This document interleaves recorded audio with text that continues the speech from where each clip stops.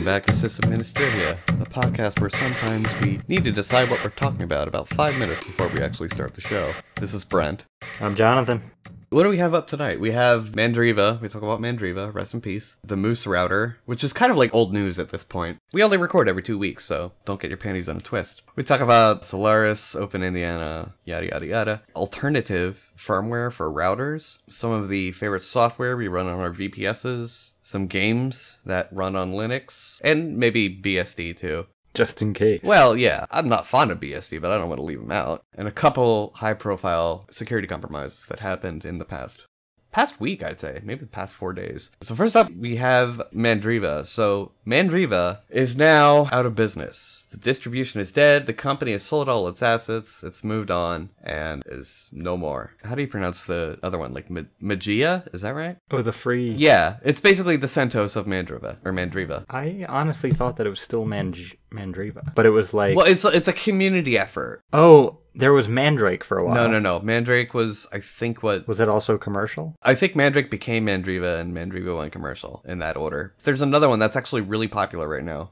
I think it's Magia. Open Mandriva? No, it's not Open Mandriva. Yeah, Magia.org. I'll paste the link for you. I'll put it in the show notes as well, as I always do, because I make copious show notes. I wonder how many people actually read them. I hope everybody, because I put a lot of work into those and they're very helpful. But anyway, so Mandriva laid off a bunch of employees and has not been doing well in terms of a business sense. And, you know, like, the CEO is kind of, like, taking the stance that it was unavoidable. I feel like in a way it was. Well, I don't know. You have to look at the market they were going after. It's not like they had some enterprise-level product like Red Hat or any of the other big players. It was more so like, we're going to revolutionize the desktop and we're going to target desktop users for what we're doing. What do you think Mac is? OS X. That's not a fair comparison. Why not? It's just not the same thing. How is it not? Well, it's not someone taking Linux and trying to slap it on the desktop. It just isn't the same thing. You can't make statements and then not back them up, Jthan. That's not how the world works. Basically, I could see Mandriva being appealing back in the day when it was actually founded, which, when was it founded? 1998. I think what it really was then was an easy-to-use Linux distribution for people to deploy on their desktop. And more so in a commercial setting, like if you had a bunch of desktops to manage. Earlier versions looked exactly like Windows. Yeah, well, one of the derivatives now sort of is PC Linux OS, which still looks just like Windows. Yeah. And I think back then there was probably a good market for that. Like, oh, we want an alternative to Windows. We want something that's pretty and looks like Windows and acts similarly to Windows. Mandriva, that's your answer. But now, I don't think that market is the same today. That's what I'm saying. I mean, it's just, it isn't OS X and it isn't Windows. Well, I mean, it's not anything anymore because it's dead. Sure, but do you understand what I'm saying? Kind of. I just think I disagree. They were trying Well, then tell me why. Why do you disagree? I mean, here's obviously they went out of business, so it's not like they were succeeding, so... They were actually starting to do pretty well. Oh, that's why they went bankrupt, right? They had a really horrible year or two. Son, you went bankrupt yesterday. You must be doing pretty well for yourself. I bet your family's proud. I can tell you don't read about these things before we talk about them. I put this in the show notes. Well, I probably told you to. You didn't read about it, obviously. Didn't. All right, well, I you did didn't read about it, because then, if you did, you would know that right before they were commanded to lay off a shit ton of people by the French government, I think, there were some extenuating circumstances where they had to lay off a bunch of people, but it wasn't because of loss of profit. They were actually starting to make a huge upturn once they replaced the CEO, and their profits were starting to go up. They were actually starting to get out of the Yeah, but when did they replace him? Before shit hit the fan, from my recall. The point is, profits were going up. That's not why they died. They didn't die because they went bankrupt. Now wait, when was he the new CEO? I don't fucking know. Okay, their revenue's not even that large, though. In 2013, they made 553,000 euros of revenue. But it was saved for a few more years by Jean-Manuel Crosset, who joined as COO, sorry, not CEO, in 2011 and soon after became CEO. Yeah, so from 2011 to 2013, they went up, but obviously between 2013 and 2015, something happened because now they're bankrupt. Yeah, because they lost all their employees. I don't think that's the issue here. I think you should read about it. Dude, 553,000 euros of revenue in 2013, and that's supposed to keep a company alive. It's not going to keep it alive. It's an example that the company was starting to do better before shit hit the fan. I'm just saying. I don't really care all that much about Mandriva in general, though. But it wasn't because of finances that they finally closed down. It wasn't like because they were not making enough of a profit. They were starting to like do better and become more sustainable as a business. How many people worked at Mandriva? I don't know. I forget the number.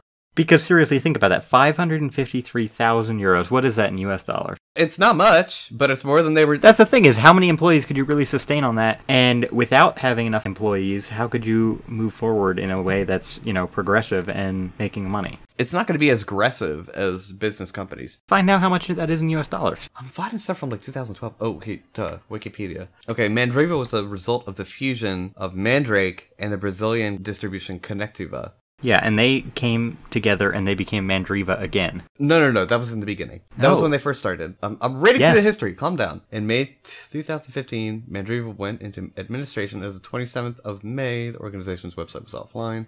I'm waiting for the "you're right, Jthan." It's not gonna happen. When have I ever said that? Well, there was that time I told you I set up Keto Light without the admin repo. Oh, you mean 15 minutes ago?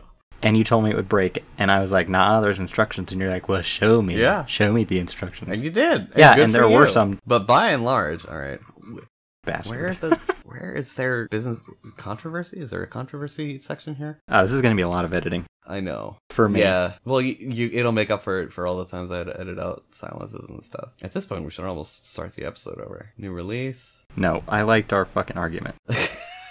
Okay. I'm keeping it in there. I'm not editing shit this week. This is an as-is episode. No, you better edit out all the silences and ums and uhs. I put a lot of care into this. And if you fuck it up, so help me.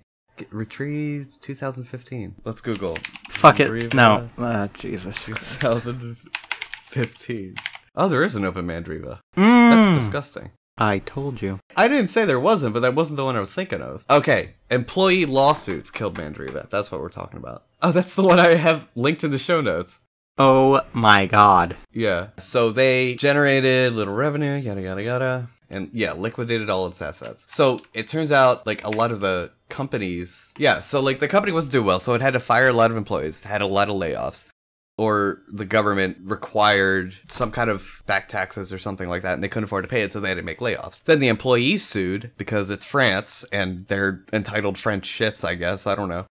If we had any French listeners, they're gone now. I don't care about the French, whatever. This is America, all right? So anyways, the employees sued. So while Mandriva was starting to do better, and they were on the path to a sustainable comeback by all projections of the numbers. So while they were on that path, the employees en masse opened a class action against them or whatever, and they couldn't afford to pay the winnings of the lawsuit, whether it was missed wages or damages or something like that. So as a result, then they had to close the doors and liquidate all their assets and everything. But my point is, as a business model, the new COO/CEO made a turnaround. That's my point. I understand what you're saying. I don't disagree with what you're saying, but also that wasn't what I was arguing. Mostly I was arguing that I still don't think it was that sustainable. It was. The numbers improving show that it was sustainable. You're not gonna get rich working at Mandriva. So tell me what the point is of investing in Mandriva for your business. Well, right now it'd be a pretty stupid move, wouldn't it? Well, okay, thanks. I mean, seriously, if you're a business and Mandriva comes to you and says, we can offer... That's not their market. They're not marketing towards businesses. They're marketing towards the end user. That's like saying... Yeah, but their biggest customer was a government. Well, I can't vouch for that government. I don't know why. But my point is, that's like saying, why don't companies, corporate environments, buy licenses for, I don't know, Winamp? Is Winamp still a thing? I think so. Okay. So why don't they buy Winamp for their employees? Some might, if it makes sense to. Maybe for the government it made sense to get the Mandriva desktops. But, in general, I would say no. Okay, that's fair. Yeah, let's stop talking about Mandriva. Yeah, I'm over it. You pissed me off. The problem is you piss off too easily. You want me to piss off now? You're a young Padawan. You need to learn the zen of backing up your argument without getting angry about it. Okay, let me take some deep breaths. And I'm better, okay. In and out. Cool. Moving on. So, let's talk about Moose, because fuck Mandriva. It's sad that happened. I'm always sad to see a distro die, but, it's Mandriva, whatever. Nobody cares. Oh, I bet you would celebrate if Slackware died. You know what? I was talking with one of my coworkers today. It turns out he has a Slack box that he regularly maintains. Why? And this is going to make you angry. It's on Apple hardware. No, that makes it better. Why? I don't know why. Does he do that? Can I find him and talk to him? No. I have his phone number. I asked him why, and he's like, oh, I just like it. I like building. Does he listen to our podcast? I don't think so. If he is, hi, Mike. Like, why? I asked him the same thing. I was like, oh, I'm so sorry, Mike. But yeah, like he says he likes building from source. And I was like, well, then why don't you just go with Gen 2? Yeah, I mean, you can get real packages that were updated not 2 years ago. And your distro doesn't tell you to update packages. I think there's like community managed repositories or something like that. I didn't look too into it. Whatever. Really? Maybe I should start packaging for Slack. No, you shouldn't. What a resume builder that would be.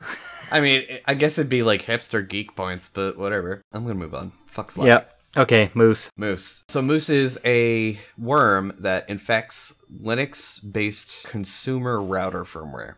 And not like infects like it finds some kind of obscure vulnerability or injection attack or anything like that. No, it from what I'm understanding, it uses just the regular like GUI login and maybe SSH brute forcing. Because it says it doesn't eradicating existing malware infections, finds competing, automatically finding other routers to detect. However, it does not rely upon any underlying vulnerability in the routers. It is simply taking advantage of devices that have been weakly configured with poorly chosen login credentials. Lesson to you all. Create a secure password for your router. Or maybe don't open SSH and the web GUI to the world if you don't know what you're doing. There's always that. Or if you don't need it. If you don't need it, that'd be ideal. Principal victims are likely to be routers with devices from Action Tech, Hikvision, HIK, Netgear, Synology, TP-Link, Zixel, and Zhone, Z-H-O-N-E. How's that pronounced? I don't know which article you're reading. It's in the show notes. It's the first one. I know.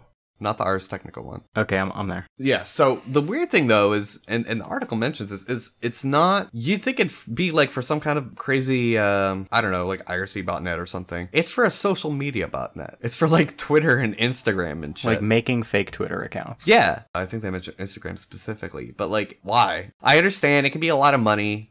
I don't understand botnet ops. Of all the great things you could do with root on tons of different routers connected to home networks, you choose to botnet Instagram? It makes no sense. Yeah, I mean, the one thing is, the other article that's in our show notes, the Ars Technica one, does say that it will look for unencrypted cookies, so it could take your login information, potentially. So you could have some kind of, like, social network. But it's still based on social media. Yes, that's true. It's not like specifically trying to build a list of credentials or anything. It's just focusing on social media, which is mind-boggling, but whatever. Really, that's where the money is these days. But as we say right on our website, we hate social media. So at least I do. I hate it. No, I don't hate it, but I'm not on it as much as I used to be. Yeah, no, I hate it. I think the only times I'm on it is like to like my girlfriend's Facebook posts. And Twitter, because that's where all the InfoSec people are these days. Does she get mad if you don't like her posts? I wouldn't say she gets mad. It makes her feel appreciated. Yeah.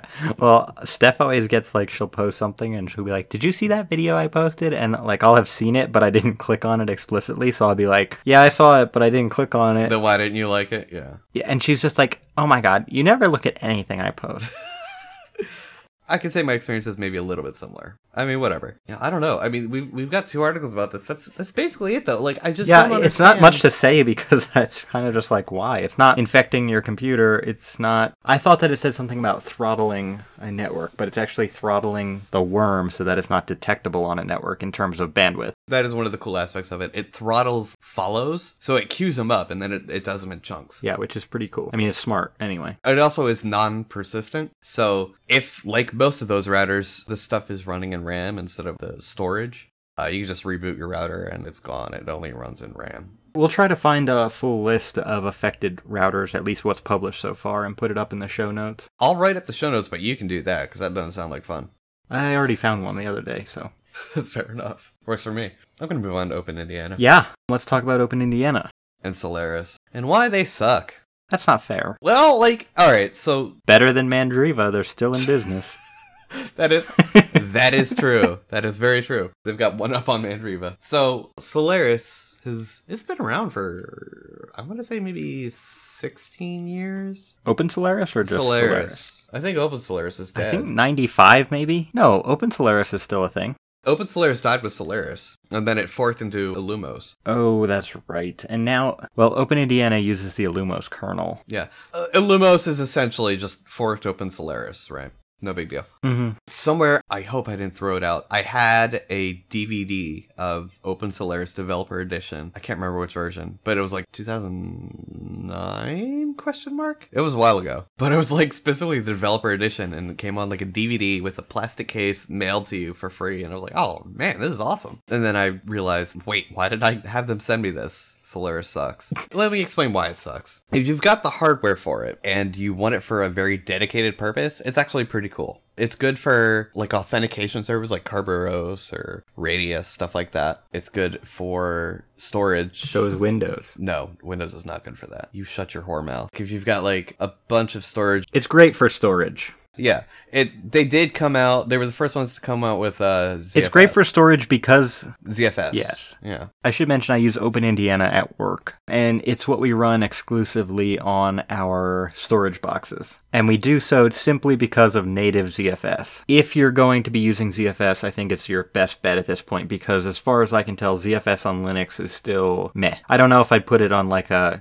mission critical server. Yeah, and it's Solaris and its derivatives now, we have to say, because it's dead. Solaris and Open Solaris are dead. Long live Solaris, whatever. But the derivatives, still have that fully native ZFS support, and they're one of the few. FreeBSD does have a native ZFS implementation, but it's not as good as Solaris is. And when I say Solaris, I mean it in like the sense of like most people use the word Linux. Like I'm referring to Solaris-styled forks and derivatives and stuff. They were the first ones to come up with ZFS. They did it really well, and I think that's shown. So if you really need ZFS, why not? Which does have its uses. Are you playing with a Zippo? I put it down because I realized that was coming out on mic. I don't know. I don't really have a lot of reasons other than storage and maybe like single purpose stuff for Solaris-based distributions. Yeah, I mean, I only have a few things to add to that as someone who actually uses it. I have not used, but have heard that the virtualization, it's called Zones, is actually pretty good. Yeah. It's really lightweight as far as I can tell. Again, I've not used it, so I'm just throwing it out there. The thing with Zones is like, yeah, it was pretty cool, but I haven't used it personally. I hear it's very similar to like the FreeBSD concept of jails. That's about all I know. I would not know. The other thing that it does pretty well, so far as I can tell, is the fault management architecture, FMA. Again, this is not something I've worked with extensively, but it's sort of a way of running things in like a faulted state so that, yes, this one part of this process or this service is failing. So we're going to strip out that part, but we're going to let everything else run as normally as we possibly can without killing the entire service. And that's pretty cool and can be potentially useful if it's utilized. I can see that being useful. The problem is like Solaris is just so fucking slow. It's so slow. You need a beast of hardware to run it. If you could imagine an operating system written in Java and the type of resources that would require, that's kind of Solaris for you. Like that's the amount of resource consumption it uses. At least in my experiences with it, which admittedly are limited, but... All right, moving on. Let's just move swiftly along to embedded alternative firmware you can run on consumer routers. It's relevant to what we were just talking about specifically, running basically Linux or other alternatives on consumer hardware. So the first is Tomato. Tomato is not open source, contrary to common misconception. It's freeware. It's still a proprietary license, but it's based on HyperWRT, I believe. Tomato and DDRWRT, which we'll talk about next for a little bit, are really similar in the sense that they try and provide like a complete package for the stuff that most end users that would be flashing their router want out of the box already. It does provide alternative ways of like modifying it and stuff, but at the end of the day, it's still freeware. And it has a more limited implementations. DDWRT is probably the longest running popular alternative firmware. I think it used to be based on OpenWRT or is now or something like that. But DDWRT does the same thing. I believe they have different tiered license levels, so you can they've got a shop.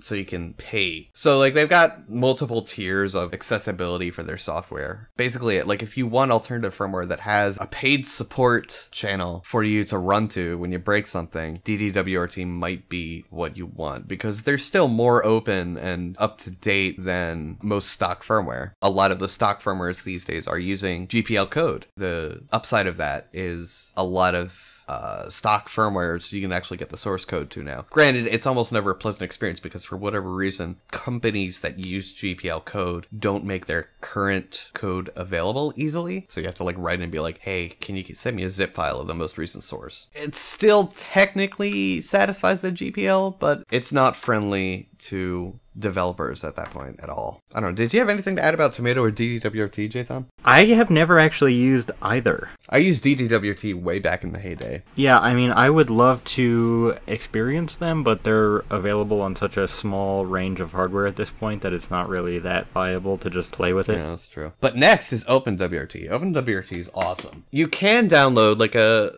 firmware, and they probably by far have the widest hardware range of supported devices. And they've even got a table of like compatibilities. So like if it mostly runs on your device, but it's got one or two tweaks you need to make, or one or two things don't work quite right, it'll say right in the table, which is super cool. But you can get like a vanilla image, and then it has like a repository behind it, so you can install new software after you flash your router and extend it, you know, like post-market. But it tends to be more space efficient if you build your own custom firmware image, and they have an SDK and an image builder tool that let you do this. So the image builder tool lets you basically just include certain software ahead of time into a pre-configured firmware. The SDK, which I've used for Project Free when I was building our firmware, because I was including Batman Advanced and CJDNS and all sorts of other stuff into it, is so cool. You can include custom config files, software, the way it mounts, the way it authenticates, really low-level stuff. Even the kernel, you can change the kernel configuration and all sorts of great stuff. It's a bit of a pain, and it takes up a huge amount of disk space, but you can do some really cool stuff with it. I'm totally an OpenWRT fanboy. If I have to use consumer routers, I'll at least use OpenWRT on them. Always? If it's supported, yeah. Huh, really interesting. I didn't know that. I figured you'd be happy with just a router. No. Oh, hell no. If I can't show into my network equipment, I don't trust it. I don't know. I got a new router. Maybe I'll have to think about it. Yeah, give it a shot. I'm almost sure it's supported. And then there's also some free BSD-based ones. pfSense and MonoWall. pfSense I've used moderately, and MonoWall I've used maybe once or twice. MonoWall is weird in that it's a bare-bones version of FreeBSD and includes like a web server in it, and it does its boot time configuration with PHP. It parses. Yeah, that sounds scary, honestly. It sounds super scary. It parses its system configuration through PHP and stored in XML format, which has some advantages and disadvantages. The advantage is it's super easy to modify the system with like a PHP-based GUI, web GUI. The downside of that is, why are you parsing your system level config files through PHP? So it's insane, but it makes sense from, at least for a consumer perspective, for the project they're trying to do. I don't think it's a good idea, but I can see why they did it. And pfSense is pretty similar to MonoWall. It has a lot of features. It is open source, as MonoWall is. But, you know, I mean, there's not much to talk about between the two of them. They definitely don't support the level of customization that OpenWRT does, but they are still open, and they ship. If you want a good router with a lot of features right out of the box that you can SSH into or use a web GUI or whatever, I would probably go with pfSense. And they have an x86 port too. OpenWRT does as well, but yeah, you can run pfSense, MonoWall, and OpenWRT on x86 hardware as well. But I would not. I would custom brew your own one, which we'll talk about in our next episode, by the way. Making your own full x86 hardware box for routing and firewalling and stuff like that. But more on that next week. Yeah, they're super small distributions. They're kind of limited, whatever. Did you have anything to add about that? Have you tried any of these? No, I actually haven't used any. I just thought I'd put them on the topics list because I know that there's a lot of use. There's a lot of people who do use them. I know you used OpenWRT for Project Free stuff, so I figured you'd at least have something to say. I actually just recently shut down the Project Free servers. I was making the whole SDK with my revisions to it available via Git. I didn't really make all that many though. I just changed the default software that gets packaged and some config files here and there, and that was it. So yeah, I'm gonna move on to so next topic. Yeah, so we mentioned on our topic list some favorite Linux software / utilities that we run on our personal VPSs. Problem is, I think Jthan and I use our VPSs quite differently. I get a bunch and I use one for each purpose / role. Like I've got one for my professional hosted stuff. I got one for sysadministrative stuff. One for basically a jump box / IRC box. One runs some games, stuff like that. I don't know. What about you? Yeah, for me, I only have one VPS. I mean, for one thing, I don't have the income to really support multiple at this point. I had thought about for a while getting one that was just for hosting websites because I've got mine and then a couple of other people who I had previously hosted and wouldn't mind hosting for again in exchange for just a little bit of money. But I also don't do that many independent projects as I had been doing or anything else. So, I mean, my VPS at this point is kind of a waste because I almost exclusively pay $20 a month for it so I can use IRC. The convenience of having a persistent IRC session alone is probably worth $20 to me. Yeah, to me, I think it is too. Otherwise, I would ditch it. I mean, I've jumped around providers pretty much just between two, and those two would be Tectonic and Linode. And Brent used to work at Tectonic, which was what drew me there in the first place. Of course, he does not work there anymore, so I've stuck with Linode for a long time. So for me, I run IRC. I mean, I shouldn't even say I run IRC. I mean, I connect to IRC. I run an IRC client, which is IRC. I've got a web server up and running and in place with everything I'd like. I just haven't gotten around to actually installing text pattern like I promised everyone I would do. I was actually thinking about sitting down with that for a little while tonight, maybe. Yeah, you should. Yeah, I don't know what else. I mean, I do run a VPN that I use pretty regularly, so that's also... If I were to separately pay to have a computer on all the time for IRC purposes, and then also pay for a VPN, I'd probably be at my $20 a month, honestly. Realistically, like, and you can get a VPS really cheap. Vultr, for instance, or Ramnode or DigitalOcean, you can get like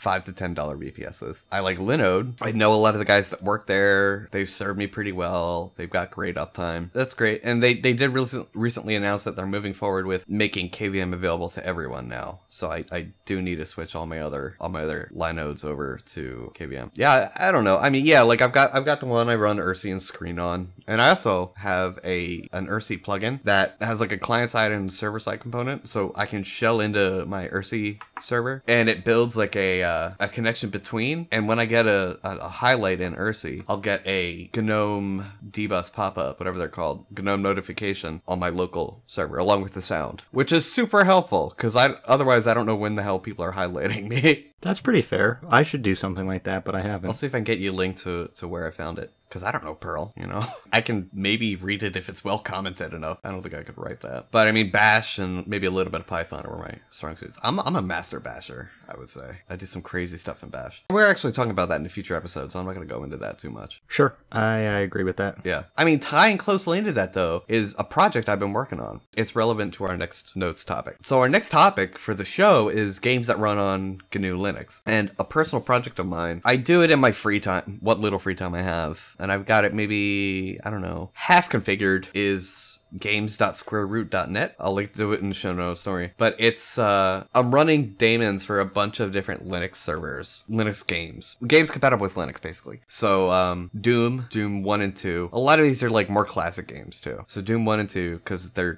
fuck Doom 3. Although Doom 4 looks kind of cool, I'm not gonna lie. Quake 1, 2, 3. Quake 4 does work on Linux, but again, it's not good. It's got that weird Call of Duty, feels too slow kind of bullshit. What others? Unreal Gold, like the original one from like 1998 or whatever. Unreal Tournament 1999, the first Unreal Tournament. Game of the Year edition. A whole bunch of others. But there are some that are totally free. Free as in beer and free as in open source. Free as in Libra, rather. Free as in freedom.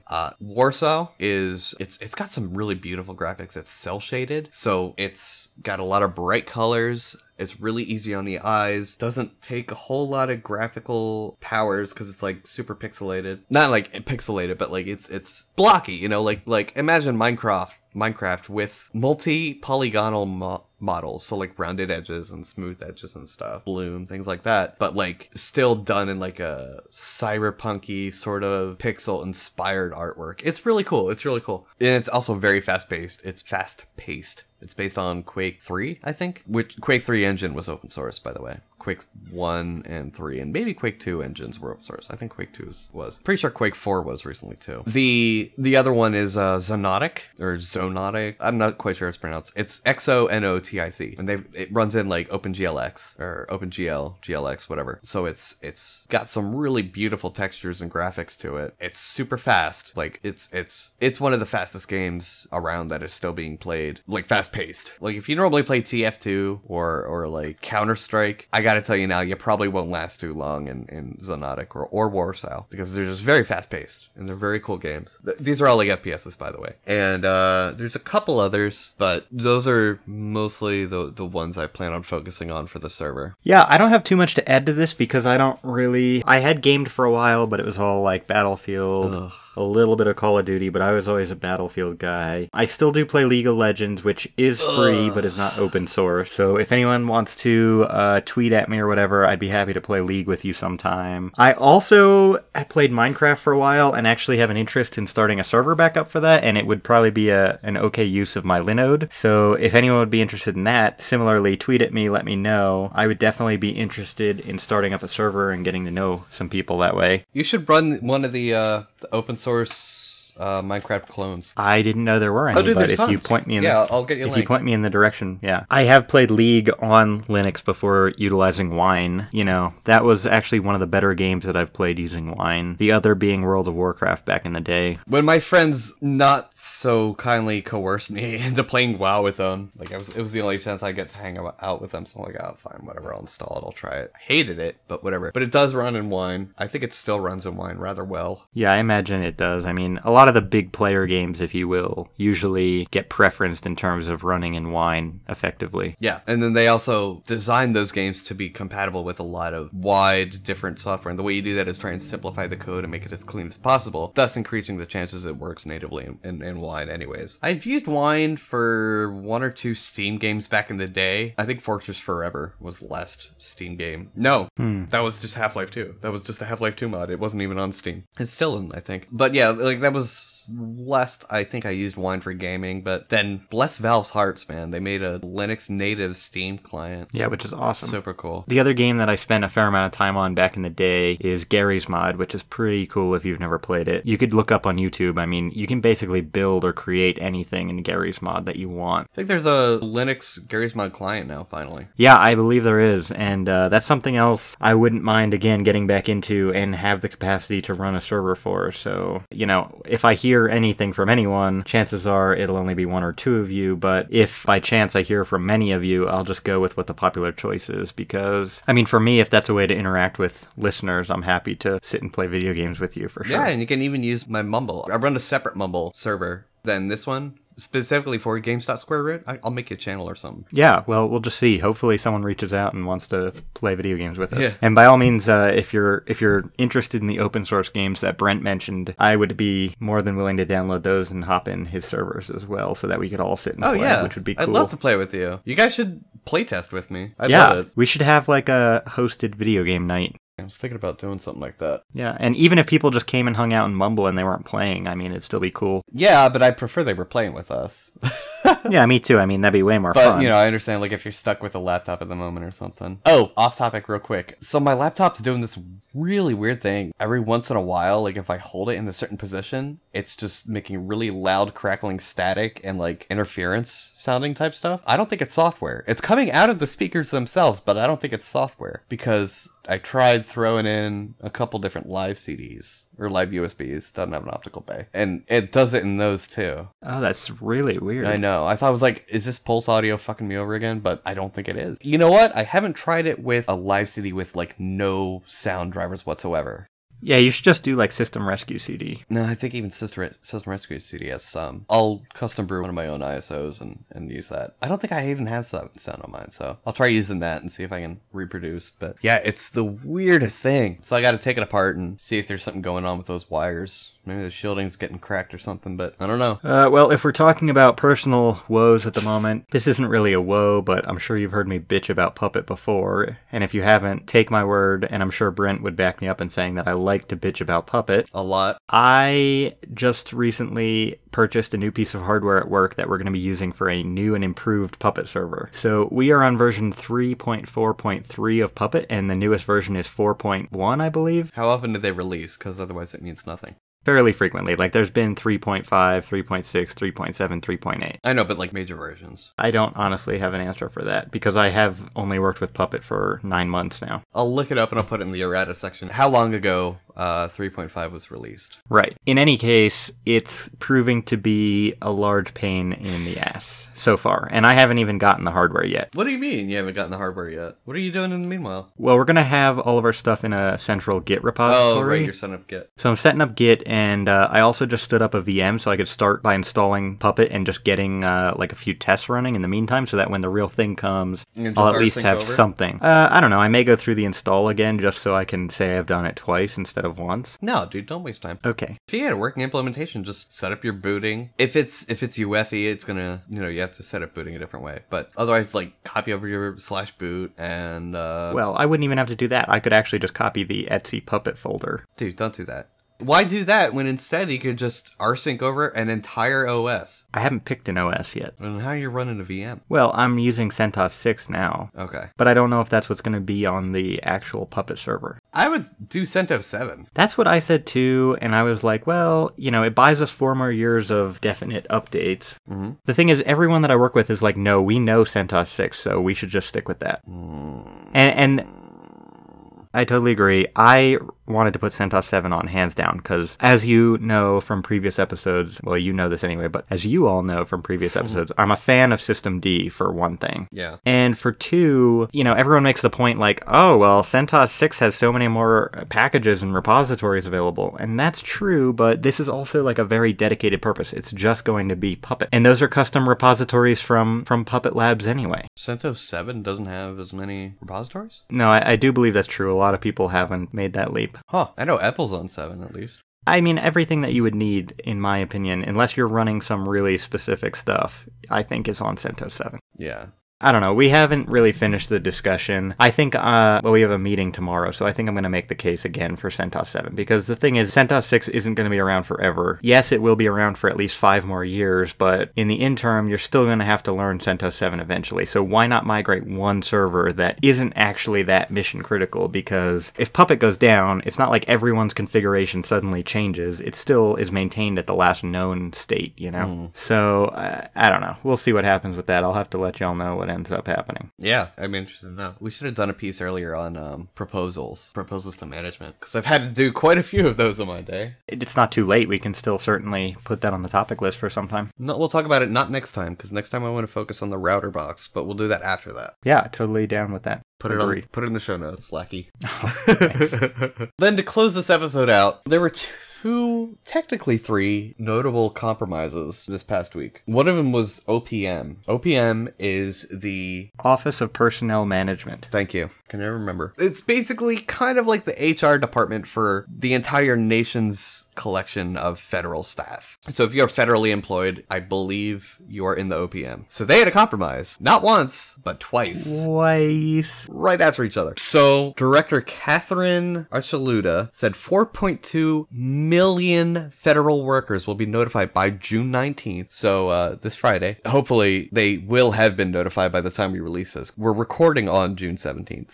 So this Friday for us that the personnel records have been compromised. Now I have some questions. First, I work for the government. That's a good start. I mean, it's pretty sweet benefits. You get a really cool pension if you work. Yeah, I mean, to be fair, I'm technically a Colorado state employee because I work for the university. Yeah, you probably have some pretty cool pension options. Well, I've already got a sweet retirement started and making bank there, so. There you go. So anyways, some news reports, they're saying as many as like 14 million have been victims for the attack. I don't know where that number is coming from. The official number released by the OPM is 4.2 million. They also say it could be more, so we'll see. We just know they're notifying 4.2 million. Let's look at what they got in the breach. They got background investigation records, social security numbers, in plain text, 30 years back. What else did they get? They got, you said you found one article where it talks about the other stuff they found? Yeah, so the list that's here is mental health history. How lovely. Criminal records, drug and alcohol use, and financial data. And that's from USA Today. Going 30 years back for all these employees. That is a lot of information, and especially like if you knew that someone had a mental health history. Oh, I know. That could make someone extremely vulnerable. All of those are super vulnerable things. I don't know. It's so frustrating. So that happened not once, but twice. At what point do you're like, oh, wait, maybe there was a compromise. Maybe we should shut this shit down for a while and do an audit. The issue really is, and we've talked about this before with other companies, it's just nobody has the ability to sort of swallow their pride and admit that maybe they're doing some things wrong. Yeah, that's a great point. I understand you want stability, but you need to understand sometimes changes need to be pushed out ASAP, because if you don't, you're going to get your ass fucking compromised, and then you're either going under if you're a business, or you are going to lose way more money than if you just fucking did the upgrade ASAP. Would you rather have 1 day of downtime, or less, realistically probably closer to 5 minutes to an hour of downtime, or would you rather have 3 weeks while an audit digs through your shit and finds where all the worms are? This is something I legitimately get angry about, because it's the stupid fucking corporate mindset where stability takes reign. You know what? You want something that's stable? Run failover and run duplication. Otherwise, you have no fucking reason to not patch that shit. It's not a matter of if, it's a matter of when at that point. Well, especially if you're the government, it's not like nobody's trying, you know? Yeah, you're a high-profile target. I didn't think insurance companies, I understand why they're high-profile target, but they aren't what I would consider at the top of the profile list, at the high-risk list. They're up there, but they're probably, I wouldn't expect them to be at the top.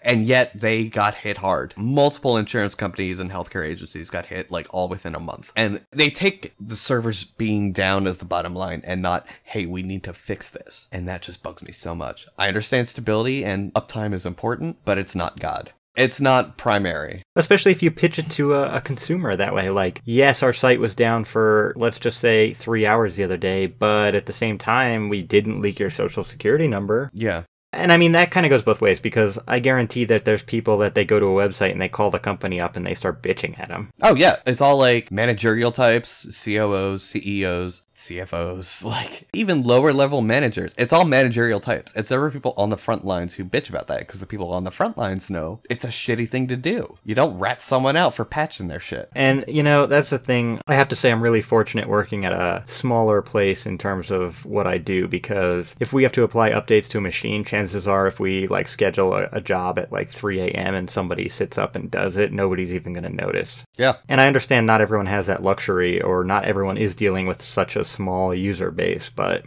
I'm saying if you can't afford the downtime that would be caused by that luxury, then you should sink your money into duplication. Yeah, that's fair. I agree. It's not too hard to understand, people. Every company should have that luxury. I don't see it as a luxury. I see it as a requirement. I see it as something that's necessary to reform and prevent all these fucking hacks. Excuse me, compromises. I hate when I do that. I'm getting really angry, so I gotta move on. Thankfully, this will make me a little bit less angry because I got some schadenfreude to it. So, LastPass was compromised. Oh yeah, I kind of forgot that we added this to the list, even though I have it open. I didn't actually add it to the list, but I have it open in a tab. Oh, yeah, so Why don't you talk about it? So a lot of people use LastPass, which is kind of like a cloud-based password manager. Essentially, you have a master password that unlocks a database that contains all of your other passwords. And as far as I know, there's integration into browsers like Chrome and Firefox, so that you can put in your master password for every site, and it will automatically fill in your user password for that site. And I've not used LastPass because I don't trust this kind of shit, so I don't actually know how it works entirely in that regard, and I apologize for that. But we kind of actually found this last minute and threw it in, so I didn't have a chance to look into it all that much. But essentially what happened is LastPass, they do admittedly, it seems like, at least take a fair bit of care to put security measures in place that protects data, but, you know, it just doesn't seem like it's enough. Somewhere there had to be a hole that someone got in, and stuff got leaked. Yeah. First off, why would you ever use a cloud-based password manager? I understand it's convenient because now you have passwords everywhere you go, but you know what? If you do, so does everyone else. Yeah, I see the appeal for a lot of people. I definitely see the appeal. My problem is the general populace is stupid. Yeah, I don't even save my passwords in Firefox. I mean, do whatever you do. If you're going to save them at all, save them locally. And encrypt your drive. Yeah, encrypt your drive. I think I have linked to it in the show notes before, but I use something called pass. The binary is called pass. It's the full string is like password something or other. It just uses bash and GPG. So you maybe have to copy it over from your terminal and paste it in instead of having it fill in for you. But you know what? It's going to be a hell of a lot safer. So in the compromise, let's tell them what they got, Jthan. You ready? It looks like they have gotten the LastPass account email addresses, which I don't know, but I assume that's probably what you use to log into LastPass. Password reminders, so whatever you set to remind yourself what your password is. I don't use those either. I kind of don't understand the purpose. Server per user salts and authentication hashes were all leaked and compromised. The interesting part there, aside from the emails, of course, That's a fisher's wet dream. A social engineer's wet dream, I should specify. So aside from all that, which is in and of itself just super dangerous and bad, you've got the salts and the hashes. Now, normally a salted hash would not be such a big deal. It's operating under the theory that if someone gets your hash or a list of hashes, they would still need to brute force it with the unique salts, which is true. However, salted hashes, especially if they manage to get the salt with the hash, which in this case they did. It does say, though, that they still have a random salt on top of. All salts should be random. Yeah, but... Because if you use one salt for your entire hash list, that defeats the entire fucking purpose of salts. Yeah, I get that. Okay. Anyways, no, what you were looking about with the PBKDF too? Right, yeah. That's for the master password on the local user's computer. That's not how it's stored in the... It says server side. Where are you saying that? We hash both the username and password on the user's computer. So I'm on the security blog post, and I'm on the June 15th, 2015 posting. Oh, I'm looking at the June 16th. Yeah, scroll down. All right, well, I will in a second. Anyways, so back to why salts and hashes are bad things. So, if you have the salt, you can basically... And this is great for targeted attacks, because that's, it's a good place to start. You can basically try and brute force the hash with the salt and find the password that way, or the original string or whatever. It's asymmetrical, so it's not meant to do that. So sometimes you can apply some really loopy stuff to it to make it, take longer. But at the end of the day, it's not perfect forward secrecy. It's not generated in such a way where it's unable to be reproduced without the private key. So it's really not good. I mean, it's realistically, will we see any actual password cracks from this? Probably not. Does it mean that you should change all your passwords? Absolutely, because as I mentioned, it's not perfect forward secrecy. As hardware improves, the computing improves over time, just as Moore's law states. So I'm sure at a point in time in the future, someone will look at this hashing salting scheme, the multiple hashing 100,000 times, and they'll laugh. They'll laugh and be like, oh, why did they think that was secure? Just as we look back at, I don't know, SHA-1, MD5, which now has known collisions, and we laugh at those. So it's something to consider. You'll definitely want to change your passwords. Change your master password for LastPass. Do it all. I think they're requiring it now. Oh, good. As a measure, yeah. Yeah. I mean, that's good. Yeah, note that you should never reuse passwords, especially less. Okay. All right. That's good. At least I got some solid advice. Yeah, I think they're doing a decent job trying to clean up. Yeah, and they're transparent about it, which I do appreciate. But that's the problem. You're sacrificing convenience for security. As long as you're aware that you're doing that, I'm okay with it. The problem is people don't know that they're doing that. Having your password stored in the cloud is a bad idea. I don't care if it's hashed 10,000 times or 100,000 times rather. I just don't trust that kind of data with other people. I use unique passwords, and if a password is important to me, I'm not going to use it in a publicly accessible way. So I don't know. I mean, I could see this coming, and I've warned people about using LastPass for years now. Be very careful with the password manager you use, is all I'm going to say. Totally agree with that. Let's close this out. I need a smoke. This has been Sysadministrivia. This is Brent. I'm Jonathan. See you next time.